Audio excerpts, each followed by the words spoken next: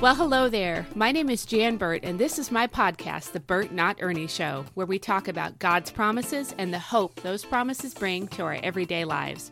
Whenever I meet somebody new, I introduce myself as Jan Burt and say, like Burt and Ernie, since it's easy to confuse my last name with a different one.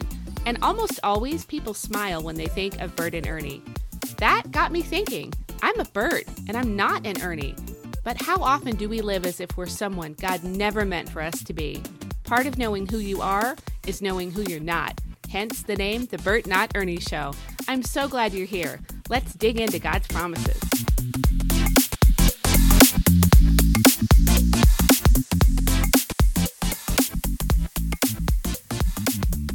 Hey, hello. Hello again, friends. I'm so glad to have you back for another episode of The Burt Not Ernie Show.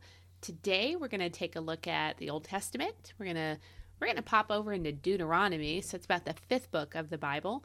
It was written by none other than Moses, the man himself. It's pretty amazing to read what Moses wrote. He had such an intimate and a love-filled relationship with God. I love to lean in and listen when I read something penned by Moses. So we're going to look at chapter 31, verse 8 in Deuteronomy.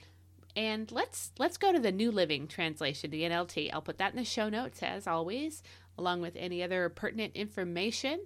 Isn't that word pertinent kind of fun to say? That's pertinent. I know, I'm a dork. I'm a word person. But anyway, Deuteronomy 31:8 NLT, it says, "Do not be afraid or discouraged, for the Lord will personally go ahead of you. He will be with you. He will neither fail you nor abandon you."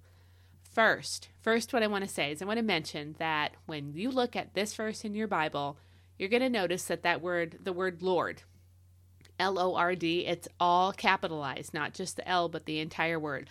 So what that means is, and some of you may know this, but what that means is in the Hebrew language, it's just so rich. It's a rich language, and we don't always get a total feel for the richness and depth of our English in our English translations. Like the Hebrew is just really rich, and we can't always fully understand what they mean. So that's why a lot of people will use a concordance or read in the Amplified, because it gives some extra words to add that depth or extra layer that maybe sometimes we miss. So when we see that word Lord all capitalized, that means something in the Hebrew that is different than Lord when it's just a capital L and then O-R-D is lowercase. When it's all capitalized, it means something else. So several years ago, I did some research because I was kind of curious. I was like, why is it different in all caps sometimes and sometimes it's not?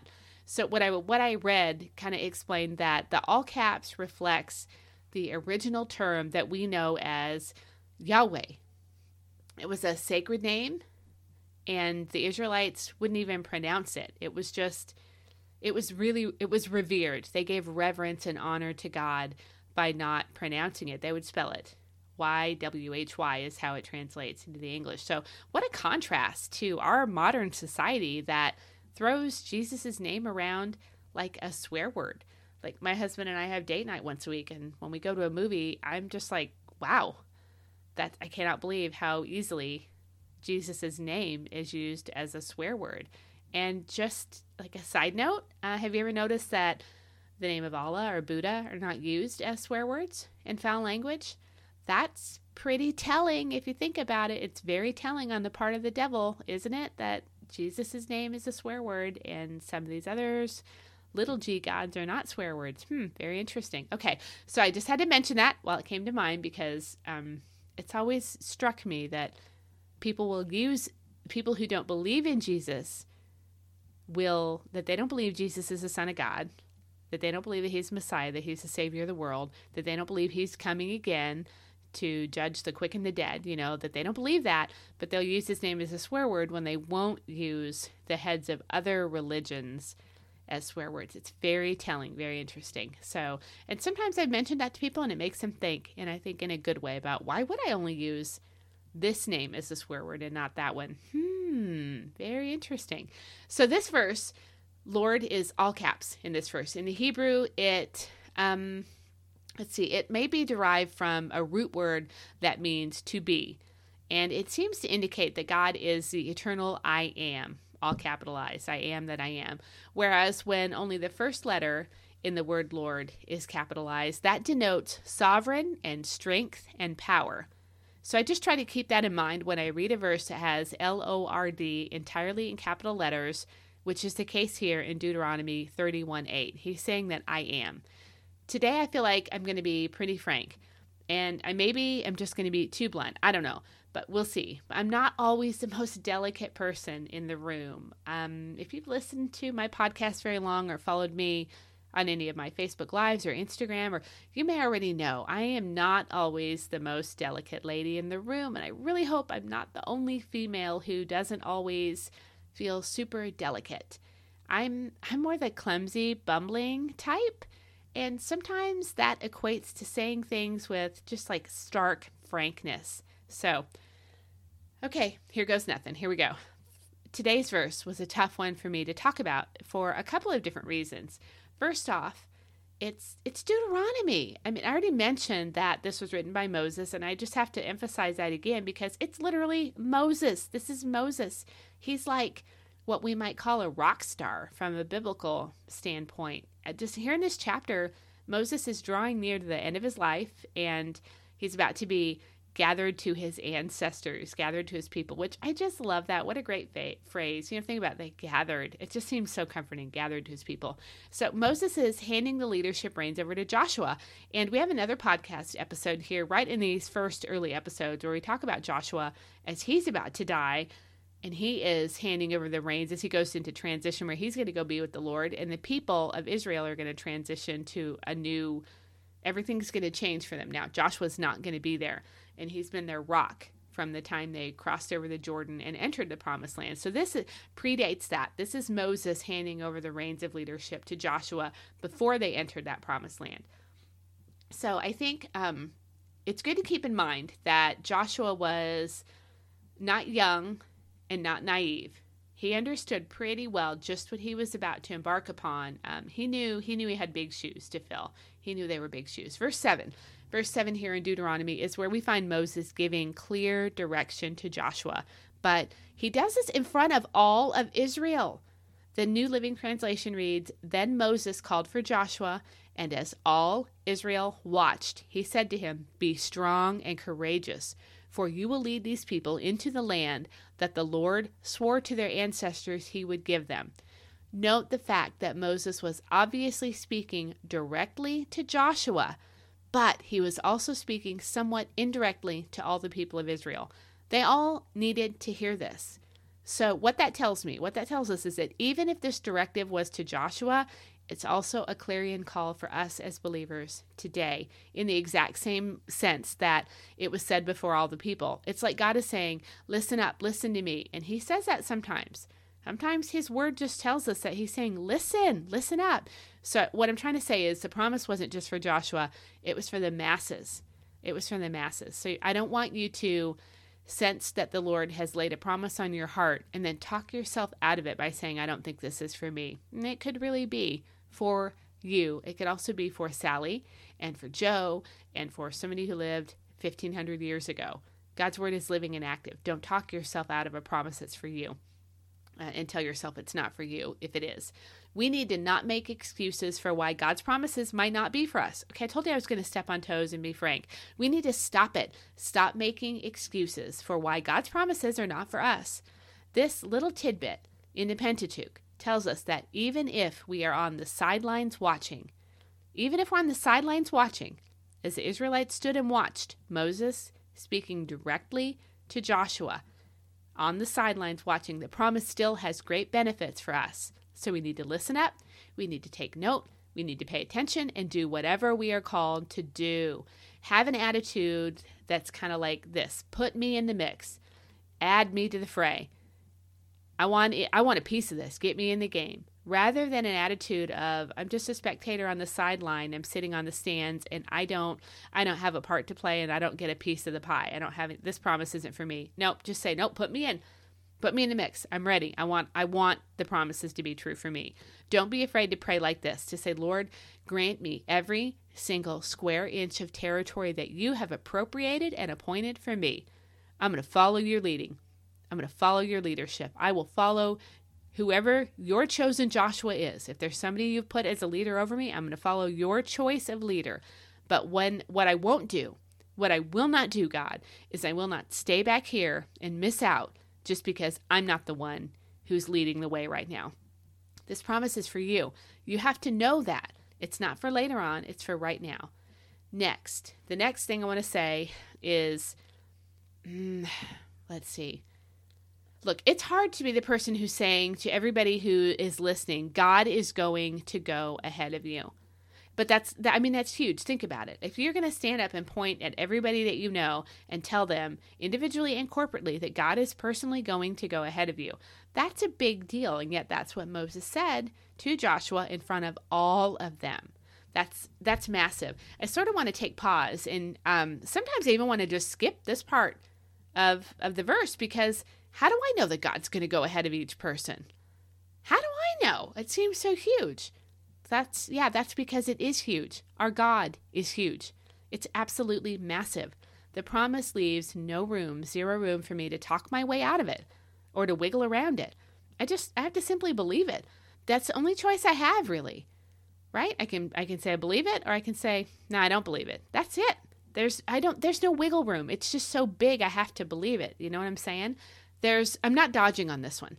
I'm not dodging this one. My hope and my prayer is that you won't try to dodge it either, that you'll say, wow, she's stepping on my toes a little bit, because I've had disappointments and trials and things have been rough, and this is scary to be all the way out on the limb, just me and God. I know I'm stepping on toes, but I don't want you to dodge this and miss it. God's promised to lead you out of the place that you are right now and into the place he wants you to be. Even as you're one person in a sea of people. Whoops. Sorry if you hear that noise. My dog is scratching under the table and wiggling the desk, which wiggles the mic. No, Jackie. Sorry. Even if you're just in a sea of people, God's promise is still for you. It's for you. You may not be leading the way. You might be following the person that he's appointed. So this is for you. Most likely you are just following the person he's appointed. That's a good place to be. The promise is still for you.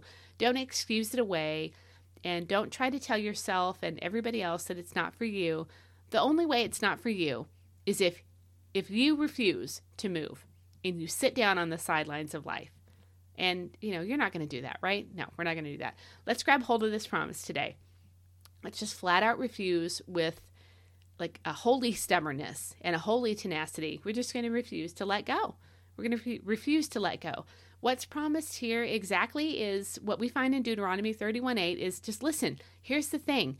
When we know exactly what a promise says with details and specifics, then we automatically know exactly how and what we ought to pray. The promises of God should go hand in glove with our prayer life, period. Appropriating them is the real point of knowing them. Appropriating God's promises is the real point of knowing God's promises. Both fear and discouragement are addressed head on right here in this passage. God is not giving us wiggle room, and he sure is not asking us to talk about whatever it is that's causing us to be afraid and or discouraged. He just tells us no. Like, that's what we do when a toddler tries to touch the hot stove top. We don't barter with them. We're not pleading with them. We just firmly say no. No. Why do we do that? Because it's dangerous. It glows red and it looks shiny and, it's very appealing to a toddler, but it's absolute pure danger. A seasoned mom knows that. That's what her eyes see is danger. And while being pure enticement to a toddler with a chubby little outstretched hand, to a mom, it's pure danger. So the same is true for us regarding fear and discouragement. God says no, and we have to decide to obey him and not be drawn in by the red, shiny glow that comes with fear and discouragement. Discouragement is literally a lack of or a deficit of courage. That's not God's will for you. In this verse, the Lord even goes so far as to tell us, out of his great love for us, why we don't want to give in to even the tiniest iota of fear. It's because God himself will personally go ahead of us. Okay, this is a good verse for you to underline twice in your Bible, to just double underline the word will in this verse, because God himself will personally go ahead of you. think about that XYZ situation, whatever it might be. And then right now, I want you to say out loud. So get that situation in your mind. Okay? Take a second. Take a deep breath. What is that really tough situation? Problem with your kid, mess in your finances, trouble in your marriage, single and don't want to be single, haven't been able to have a kid, hate your job, love your job but just lost your job. Whatever it might be, ailing, aging parents, whatever it is, okay? Get that situation in your mind and then right now say out loud, God is personally going before me into, and fill in the blank, whatever XYZ is. God is personally going before me into the layoff that I just experienced. God is personally going before me into this season where my child does not want a whole lot to do with the Lord. God is personally going before me into this situation with this massive health crisis that hit me out of the blue. That's the promise. That right there is your exact promise, customized just for you today. Now, the second half of verse 8 says that God Almighty will be with you. That means that throughout all of it, long time or short, any and every moment of it all, He is with you, and He tells you and He tells me that He will neither abandon us nor fail us. Again, this is for you today, right now. Do you see how important it is to know God's promises and to not excuse them away as if they're for another time or another person, but not for you right here and now? Because sometimes we think they're for other people, but sometimes we think, yeah, that's for me, but it's not for me right now. Oh man, that's a lie. That's a lie that Satan keeps on peddling. But we're daughters. We're children of the Most High God. So we don't buy nothing from peddlers. I'm going to say that again. I think when you start believing that that's a promise for you, but it's not for you right now, it's for you later on, that is a lie. Satan is a liar, and he keeps peddling that same lie to us. But we are daughters of the Most High God, daughters of the King of Kings. You don't shop on street corners buying from janky-looking peddlers. We don't buy nothing from peddlers. That's not where we go shopping, okay? You know what I'm saying here? What you buy is what you own, so shop wisely, right? So you need to put up a no soliciting sign in the spiritual realm. He's not welcome to peddle to you because you're not buying. You're not going to have it. Anyone who lives under an orphan spirit can lay out, you may not, I should probably back up, orphan spirit. Boy, that's a lot to get into. If you are interested in learning more about an orphan spirit, then leave a comment. Leave a comment, and I will do an episode, probably a series of episodes about the orphan spirit. So anybody who lives under an orphan spirit, you can just lay that aside right now because God will not abandon you ever. It's already been decided. It's already been declared and decreed over your life. It's a done deal. He has sworn never to fail you. Just choose to believe that today. He's walking in front of you into that stuff, whatever it is, that relationship, that work issue, that prodigal child, that financial mess. He's walking into it in front of you while he's also being right next to you. He's with you, this verse says. Be equally yoked to Jesus. To do that, according to the New Testament, right? He says you be equally yoked to him. That means you're side by side with him, right? You can't be equally yoked to somebody that you're not side by side with. So he's walking ahead of you into it. He's walking side by side with you through it. And he's also behind you. God is your rear guard. God is literally refusing to be far away from you, lest you think even for one split second that he isn't there. You are covered and you will never be abandoned by the Lord. What kind of good news is that for us today? That's awesome. That's awesome. I'm telling you, if you don't get excited about God's word, then whoa, Nelly, I don't even know. I mean, God is so good. He's so good. And yikes, I really almost feel like I could just do a whole nother podcast on this same verse. I feel like I could. I don't think I scratched the surface on it, but I really hope that you were blessed by it, that something got excited in you and you began to realize, yeah, this is for me. I don't have to be afraid or discouraged because my Lord is personally going ahead of me. He will be with me and he will not fail me. He's not going to abandon me.